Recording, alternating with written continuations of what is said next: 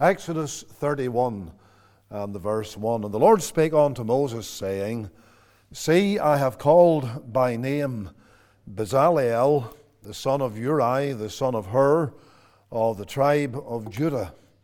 And I have filled him with the Spirit of God, in wisdom and in understanding and in knowledge, and in all manner of workmanship, to devise cunning works, to work in gold and in silver and in brass, and in cutting of stones to set them, and in carving of timber, to work in all manner of workmanship. And certainly when you read those verses, you can see how highly skilled this man was, this man Bezaleel. And then we turn to the Gospel of Luke and the first chapter, and we'll read there beginning at the verse number 11. And there appeared unto him an angel of the Lord standing on the right side of the altar of incense. And when Zacharias saw him, he was troubled, and fear fell upon him. And the angel said unto him, Fear not, Zacharias, for thy prayer is heard, and thy wife Elizabeth shall bear thee a son, and thou shalt call his name John. And thou shalt have joy and gladness, and many shall rejoice at his birth. For he shall be great in the sight of the Lord, and shall drink neither wine nor strong drink. And he shall be filled with the Holy Ghost, even from his mother's womb. And many of the children of Israel shall he turn to the Lord their God, and he shall go before him in the spirit and power of Elias, to turn the hearts of the fathers to the children, and the disobedient to the wisdom of the just, to make ready a people prepared for the Lord. Amen. And God will bless the reading of these verses to all of our hearts. These verses that I've just read in Luke chapter 1 introduce us to John the Baptist. John the Baptist holds a very important place in the Word of God. He does so in that he was the forerunner of the Messiah. These are basic points about John the Baptist that we all know. If we have any understanding of the Bible at all, we are aware of who he was, the forerunner of the Messiah. And in that role, it was John's ministry to prepare the way for the Messiah's entrance into his public ministry. If you look there in this reading in Luke chapter 1 at verse 17, the opening words are very important. It says, And he, and that's John the Baptist, he shall go before him. And that, of course, is Christ. And so the verb there that's translated go means to go forth. And so it's saying that there will be a point in time when John the Baptist would go forth. He would, as we know from the New Testament, he would be in the shadows. He would be actually in a hidden position, as it were, right through until that moment when he stepped out and he went forth as the forerunner of the Messiah. And that's the sense of those words, he shall go forth before him. And again, the latter two words there, before him, signify the idea and the truth of one who acts as a forerunner.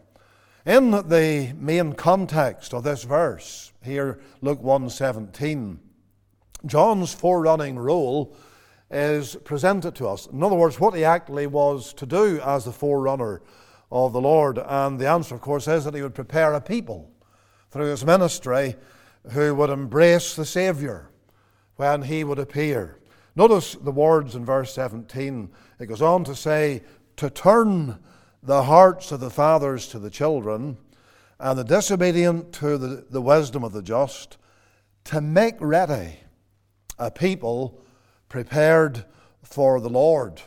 And notice those latter words, to make ready a people prepared for the Lord. Here, in a nutshell, you have what is meant by John being the forerunner. He was going forth to prepare a people, to make them ready for the Lord, to introduce them to New Testament matters, to truths that had to be understood, who the Messiah is and what he was coming to do and so forth. All of this was in the remit that John was given by God as the forerunner of the Messiah. Turn please to Matthew's Gospel, chapter 3. Matthew chapter 3, and let's just notice here a particular example of John labouring, preaching, and what happened as a consequence. Matthew and the chapter 3 and the verse number 5, it says, Then went out to him Jerusalem and all Judea and all the region round about Jordan, and were baptized of him in Jordan, confessing their sins. In those verses we are given an insight into the impact of the ministry of John the Baptist. The language here signifies that a sizable company of people flocked to the ministry of John even as he laboured in the wilderness. Notice that in verse number 5. Then went out to him Jerusalem and all Judea. It says they went out to him. And where was he? Well, he was in the wilderness, as the first part of the chapter would tell us. He was, verse number 1 makes that statement. In those days came John the Baptist preaching in the wilderness of Judea. Now, when we think about the wilderness, it could mean two things. It could mean a very desolate place where nobody lives, no inhabitant whatsoever, or it could refer to a place beyond cities and large towns, but where people actually did live. But the interesting thing is that John went to the wilderness that would have been sparsely populated. And yet the striking thing is that the people of the cities went out to him. Look again at verse 5. Then went out to him Jerusalem and all Judea. Now there's the capital city, Jerusalem. And there is the land of Judea that contained many, many cities, large cities and populated places. And we're told here in this statement that all these people went out to John. They were drawn to him. He's out there in the wilderness. He's preaching, maybe to a few at the start. But that's where the Lord sends him. And then multitudes are drawn to where the man of God actually is labouring. We don't know why that was the pattern that God chose to adopt in terms of this man's ministry, why he sent him into the wilderness first, and so forth. But one thing we do know is that there was a reason as to why the people left the cities and went to the wilderness regions and listened to the ministry of John the Baptist. And the reason, of course, is what you find going back to Luke chapter 1 as we dwell on this man, John the Baptist. And that is, his ministry was accompanied by unusual power. In Luke 1:15, remember what we read there, what was said, He shall be great in the sight of the Lord, and shall drink neither wine nor strong drink. And he shall be filled with the Holy Ghost even from his mother's womb. And many of the children of Israel shall he turn to the Lord their God. And we have a reference there to the power of the Holy Spirit resting upon God's servant, upon the forerunner of the Messiah. And the result was that many were turned to the Lord their God. So why did the people go out? And what was God doing when he sent John to the wilderness? The people went out because here's a man who had got the power of God, and they felt the drawing of that power that he had. And therefore the Lord was showing, by sending John to the wilderness first, and having actually established his ministry there, that he doesn't need large cities, or he doesn't need the organization of religion, because remember that Jerusalem was the seat of religion in those days among the Jews, and they were proud of it, and they reveled in it, and they had all their rites and their ceremonies, and yet there was nothing of God there. There was nothing of the Messiah there. And so the Lord chooses the wilderness.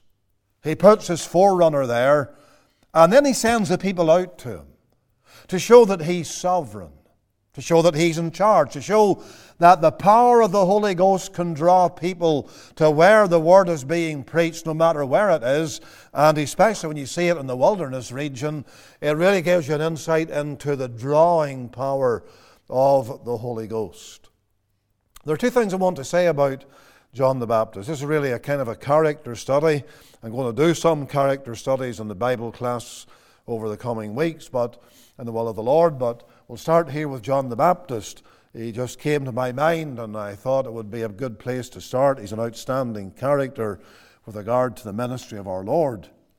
Two things I want you to notice. Number one, his power. And we've already been touching on that. We'll deal with it in more detail now. And then secondly, his purity. And I want to really show you about this man in his own personal purity or holiness of life.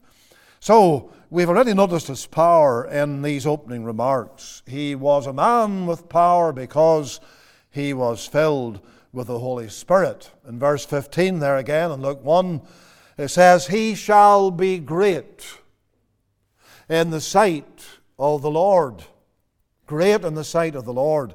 That's a reference to spiritual greatness. Not great in the sense of being well known or great in the sense of having tremendous abilities, although no doubt John had great abilities as God's man. But it's great in the sight of the Lord in that sense of spiritual greatness through the infilling of the Holy Spirit. And so you notice the closing words of verse number 15, where it says, "He shall be filled with the Holy Ghost from his mother's womb." He shall be filled with the Holy Ghost. And then look at the opening words of verse 17. "And he shall go before him." I referred to that earlier. That's John will go before the Messiah. He's the forerunner, remember. So verse 17, "He shall go before him," for Christ, "in the power, or in the spirit and power of Elias." And that's Elijah. And so the Lord draws in this character called Elijah, whom we meet in 1 Kings and 2 Kings, and who was one of the greatest prophets to ever live in this world and serve the true God. Elijah was a spirit-filled man. And that's what's meant by those words. John would go before Christ in the spirit and power of Elias. In other words, as Elijah ministered in the Holy Ghost, so John, the forerunner of Christ, was going to minister in the Holy Ghost. Now, I want you to go to 1 Kings and chapter 18. So please turn with me there, and we'll come back to Luke 1. But 1 Kings 18 and verse number 12. I notice something here. It's a statement made by a man called Obadiah, who has been sent by Ahab to find Elijah. And he comes to where Elijah is, and he speaks with him. And Obadiah, of course, is a man of God. That's true. We certainly can see that from what's said about him in 1 Kings. But notice what he says here. Well, first of all, it's really in response to what Elijah told him to do. Look at verse 11, 1 Kings 18:11. "And now thou sayest, Behold, go tell thy Lord." So Elijah had told Obadiah, "Go and tell Ahab I am here. The time has come for a confrontation. So go and tell him I am now here. And so, go tell thy Lord, behold, Elijah is here." So Obadiah is recounting what Elijah told him to say to Ahab. And here is Obadiah's feelings about that. Verse 12, "It shall come to pass, as soon as I am gone from thee, that the Spirit of the Lord shall carry thee whither I know not." And there is a reference to the fact that Elijah was a man under the control of the Holy Spirit. He was filled with the Holy Spirit. The Holy Spirit did this with Elijah in a very powerful, supernatural way. He could just take him from A to B in an instant. But the point that's made is, Elijah is a man who knows the power of the Spirit in his life and in his ministry. That's what is being said when it was said of John the Baptist, "He shall go before the Messiah in the spirit and power of Elias." You're seeing something here of that man's power. I mean Elijah's power. But go to 2 Kings now. 2 Kings 2 and verse number 9. And this is at the time when Elijah is about to be taken up to heaven. And so Elisha is there with him. Elisha is the successor to Elijah as a prophet. And they're both at the river Jordan. And something remarkable happens. So 2 Kings 2, verse number 9, "It came to pass, when they were gone over, Elijah said unto Elisha, Ask what I shall do for thee before I be taken away from thee. And Elisha said, I pray thee, let a double portion of thy spirit be upon me. And then verse number 15. And when the sons of the prophets which were to view at Jericho saw him, they said, The spirit of Elijah doth rest on Elisha. And so we have another reference here to Elijah and the fact that the Spirit was upon him. And it says there in verse 9, a double portion of thy spirit. That's not a reference to Elijah's human spirit. That's a reference to the Spirit that was on him. That's the Holy Ghost. And then again, verse 15, where you read the people actually testifying, the Spirit of Elijah. And again, it's not the human spirit. It says, the spirit of Elijah doth rest on Elisha. It couldn't be the human spirit. Because by this time, Elijah's gone. His soul, in fact, his whole being, he's been caught up to heaven. And so his spirit's in heaven. I mean, Elijah's own human spirit. And this can only be the Holy Spirit. But he's called the Spirit of Elijah because he wrought so mightily in Elijah. And we know something of the tremendous ministry that man had as he served God in his day and his time. His boldness, his power, his miracles, etc. He was a mighty man. And so we learn something of what is meant about Christ's forerunner when it was said in Luke 1:17, He shall go before him in the spirit and power of Elias or Elijah. You can't have power without the Holy Ghost. The two go together, the spirit and power of Elias. And so, John the Baptist's power, the power that he had was the power of the Spirit, that is clearly stated. And then it is verified by this reference to Elijah. And we've traced something of Elijah there in 1st and 2nd Kings, and I trust that you've been following the exposition of these verses just to get a hold on your own minds of what is meant by that wording, the spirit and power of Elias. But I read earlier with you this morning from Exodus 31. I want you to go there now. We're turning to Exodus chapter 31, where I did read. And here's another interesting person, this man called Bezaleel, who stands in the Old Testament scriptures as a pointer to John the Baptist. Let me show you this. So Exodus 31, and the verse number 1 down to verse 3 is all we need to look at here at the moment. So have your Bibles open to Exodus 31. And we read of the man Bezaleel. He's named in verse 2. Bezaleel stands as a parallel with John the Baptist in a number of ways. Regarding the record of Scripture about Spirit-filled men, Bezaleel and John the Baptist are parallels. Let me explain what I mean by that. Here in this verse number 3 of Exodus 31, it says this, I have filled him with the Spirit of God. Then we read in Luke 1 about John the Baptist, filled with the Holy Ghost, even from his mother's womb. These two men stand in tandem, or they stand in parallel in the Bible, because Bezaleel in the Old Testament and John the Baptist in the New Testament are the first men of whom the Scriptures testify that they were filled with the Holy Ghost. And we've just noticed it.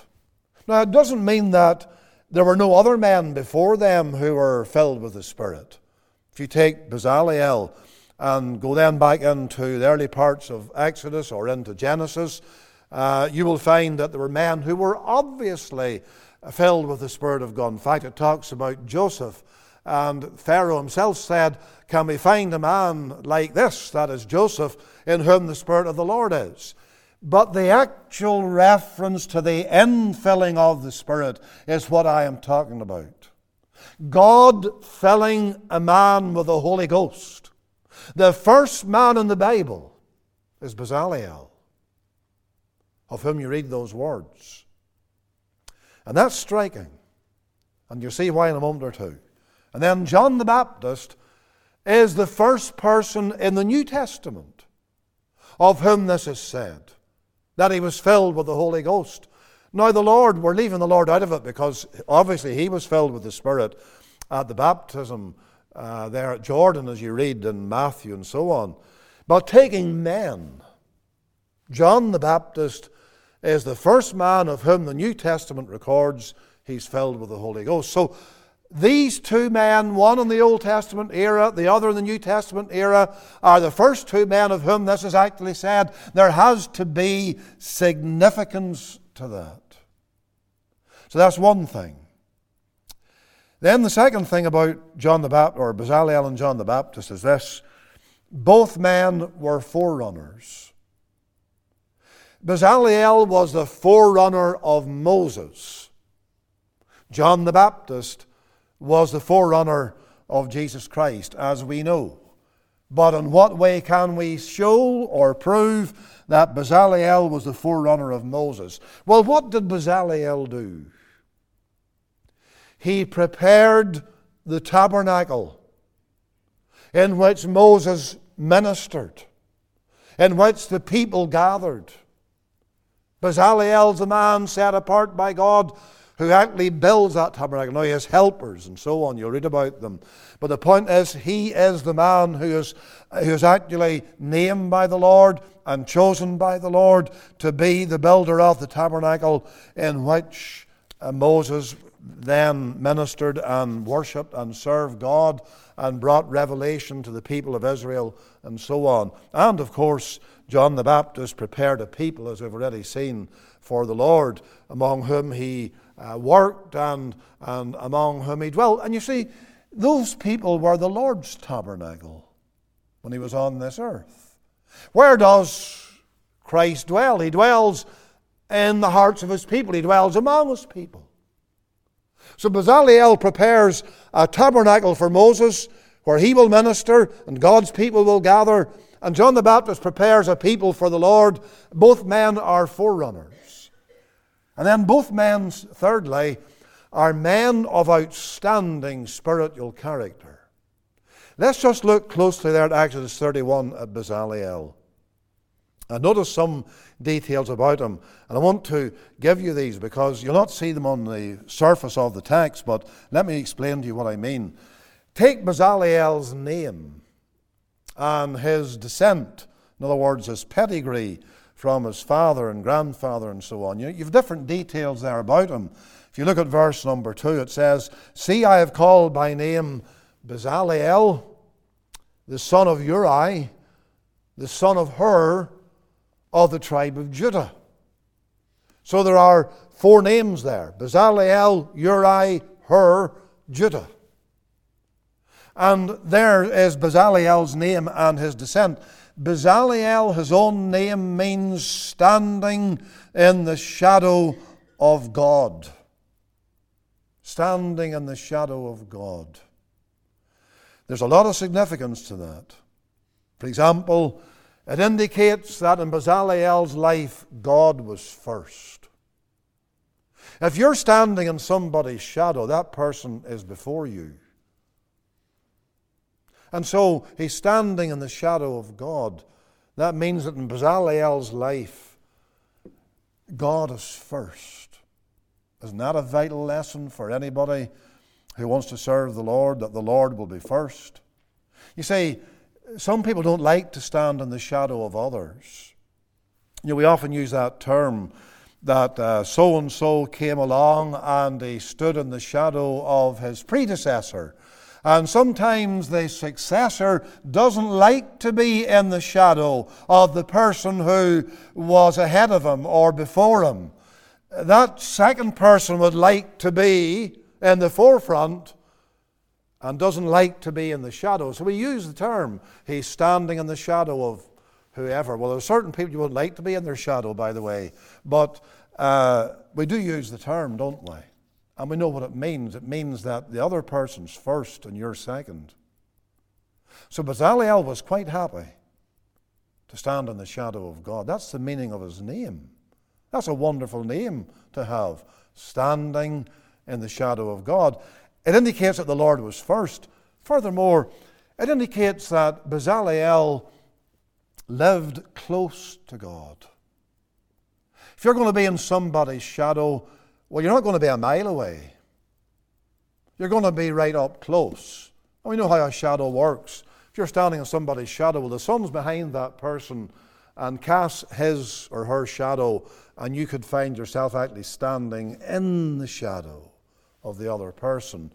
And you know what that's like. It could even be a rock or a tree or whatever. And in a hot day, well, we don't have too much problems this way, but in a hot day, you like a shadow sometimes to get into the shadow and feel a bit of covering from the heat. And you know what I'm talking about here. You know what the sense of this is. And therefore, Bezaleel was living close to the Lord. Furthermore, standing in the shadow of God, that means God's presence is all around him. Standing in the shadow of God, he's protected. And so his name signifies a lot. And I quickly mention these little details. Then he's the son of Uri, tells us here in verse number 2 of Exodus 31.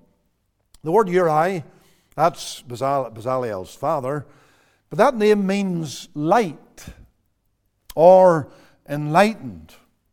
Now, just think about this. His name means standing in the shadow of God, and when there's a shadow, then there's a little gloom. You're not in the broad daylight. But the point is, he's the son of Uri, which means light or enlightened, as I've said. That indicates that Bezaleel, while he's standing in the shadow of God, he's not walking in darkness. He's under divine guidance because he is the son of Uri. He's the son of light. That's the spiritual sense of that. Then he's the grandson of Hur, H-U-R. And that's the name of another man. There's his grandfather. And the name Hur is found in different places. If you'll turn back in Exodus to Exodus 17, you find it for the first time. And you know the story there, I'm sure some of you at least.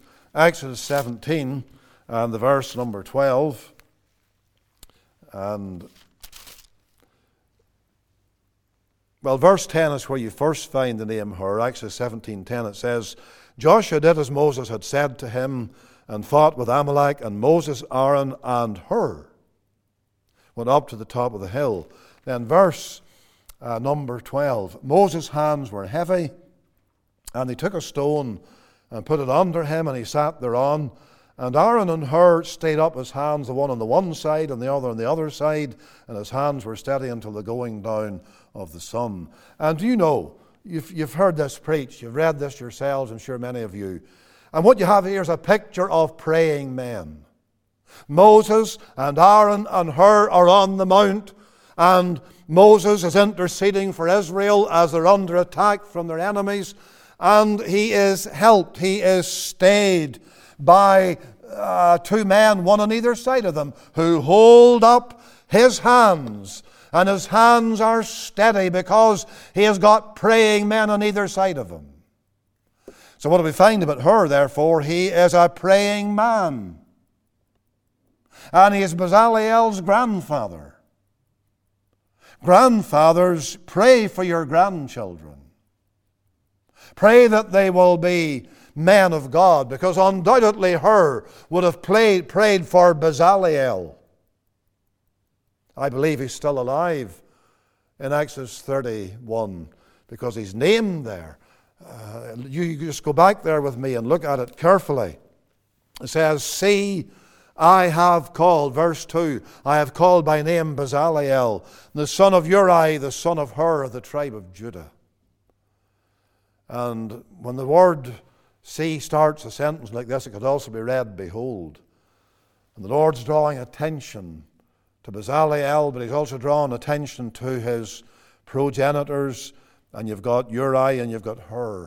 In other words, it would signify, I suggest to you, that these men were still alive. And so the father's still alive and the grandfather's still alive. That is Uriah and Hur. And they undoubtedly had influenced Bezalel's life mightily in his own time and preparing him for what the Lord would have him to do. And then you've got the name Judah. He's of the tribe of Judah. And why would God put that in there? Well, to identify him as being from that tribe. But why else? Because of what Judah means. It means praise. Judah means praise. What does that teach us about Bezalel?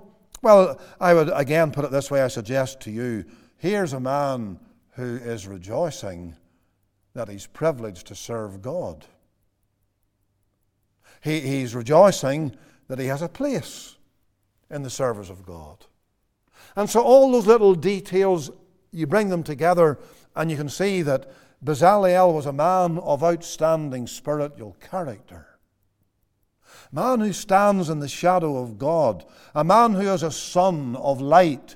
A man who is the grandson of a praying man. A man from a tribe that signifies praise and gladness. All that adds up to give us some view, a very clear view of the kind of man Bezalel was. And that's the kind of person you ought to be, or you should want to be.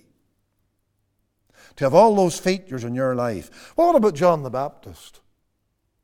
Is he an outstanding man in terms of spiritual character? Remember, we're paralleling these two men because the Bible does it for us and we're simply drawing out what is actually there.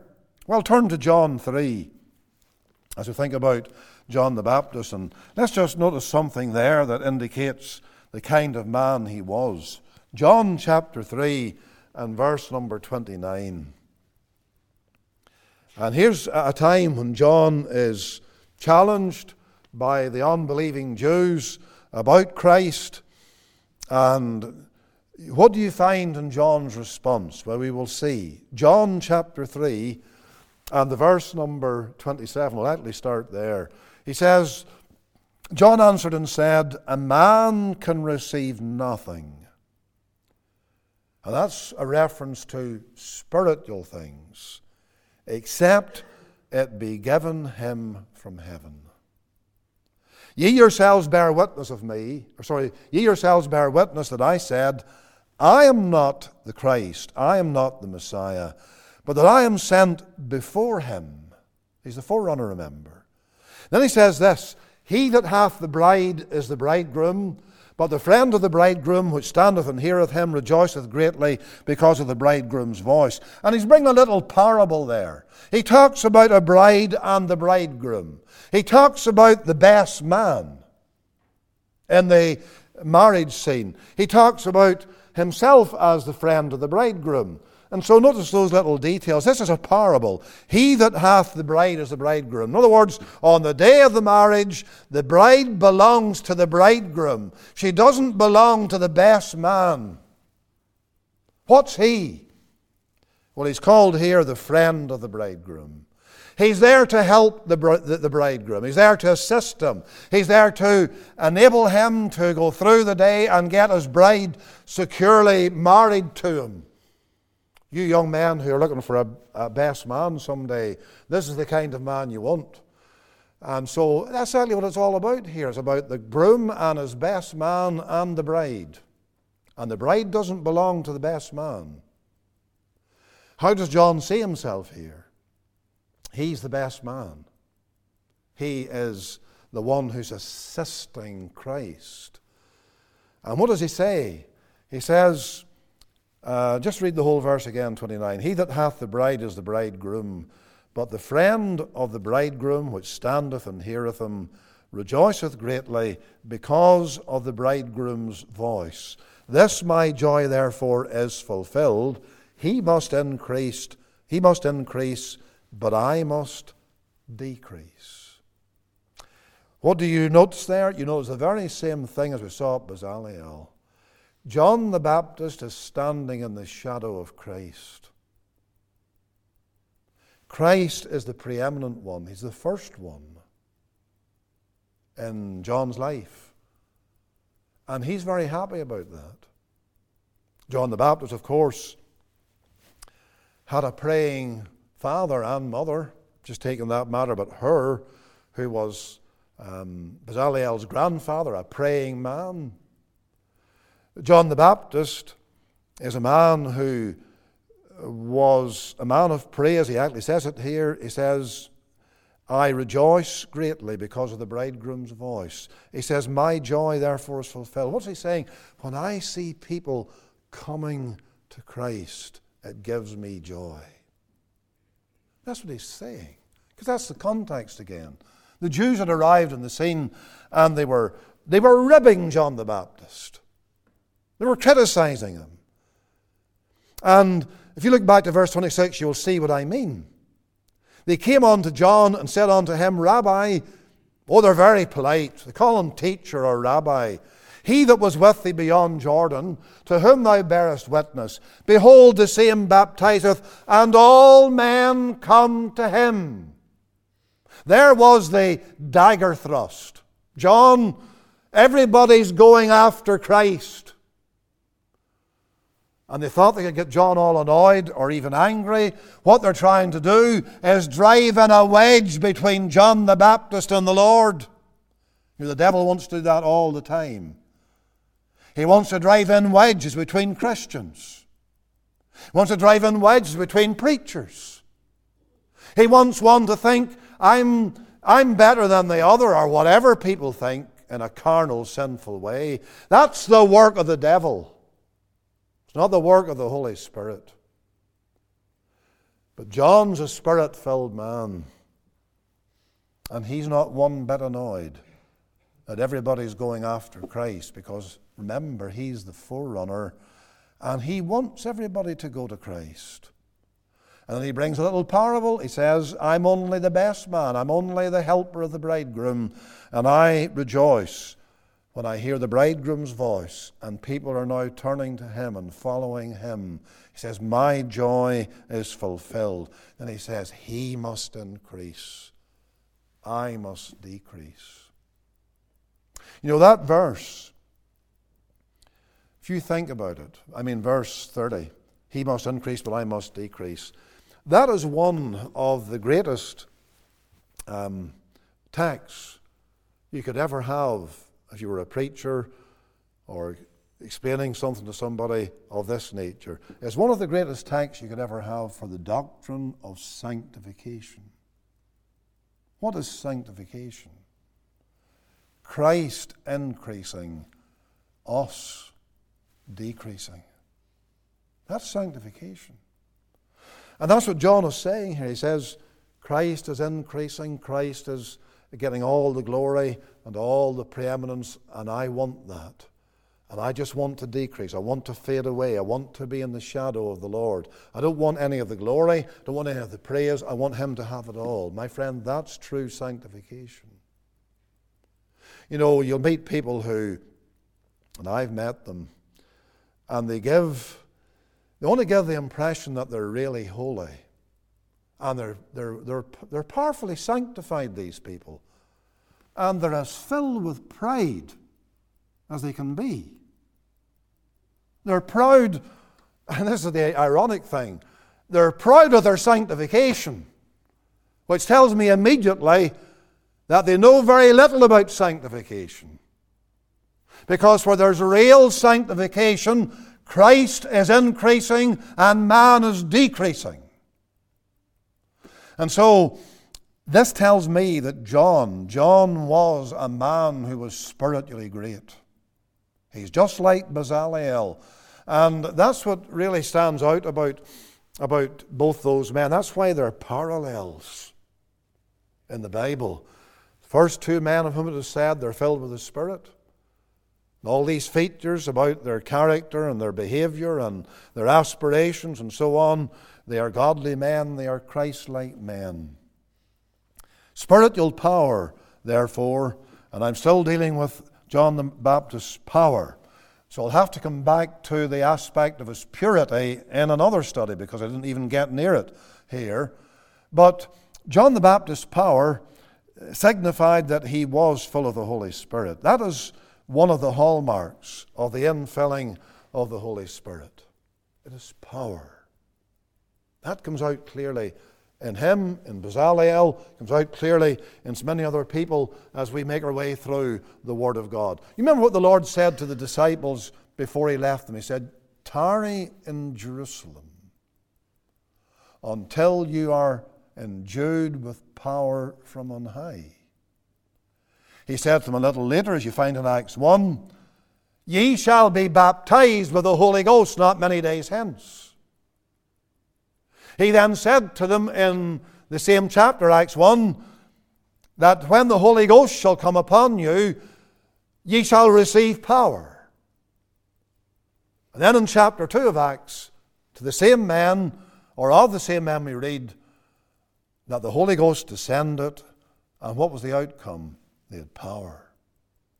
And so in terms of service, this is the mark of the infilling of the Spirit. Yes, where we are under the control of the Spirit and filled with the Spirit and walk in the Spirit, there will be humility, there will be brokenness, there will be a desire for the Lord to be glorified, and He get the first place and all of that. But we're noticing here the issue of power.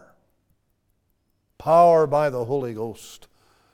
And oh, brethren and sisters, this is the need of the day in your life and in my life, in the church of God, in the work of God, is to have that power that comes as the result of the working of the Spirit, the filling of the Spirit, the moving of the Spirit in our hearts. That is the first great feature of the character of John the Baptist.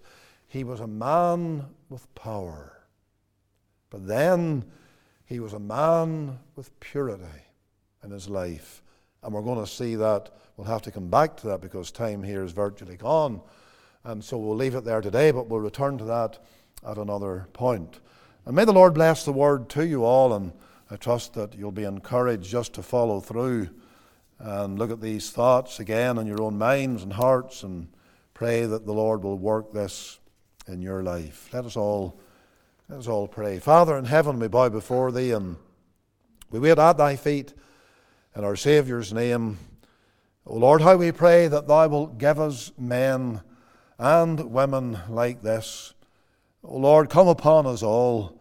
May we not be content, may we not rest, unless and until we know the infilling of the Spirit. Let it be our constant prayer. Lord, may the power of God be upon us in our gatherings, in our lives, as we walk among others. Lord, we pray that we will have the Holy Spirit resting upon us mightily as He rested upon and filled John the Baptist and Bezalel and Elijah too. Lord, we thank Thee for the teaching of Scripture in these matters, and may we hunger and thirst for Thee. Here as we pray, go with us now today. We ask this all in Jesus' name. Amen.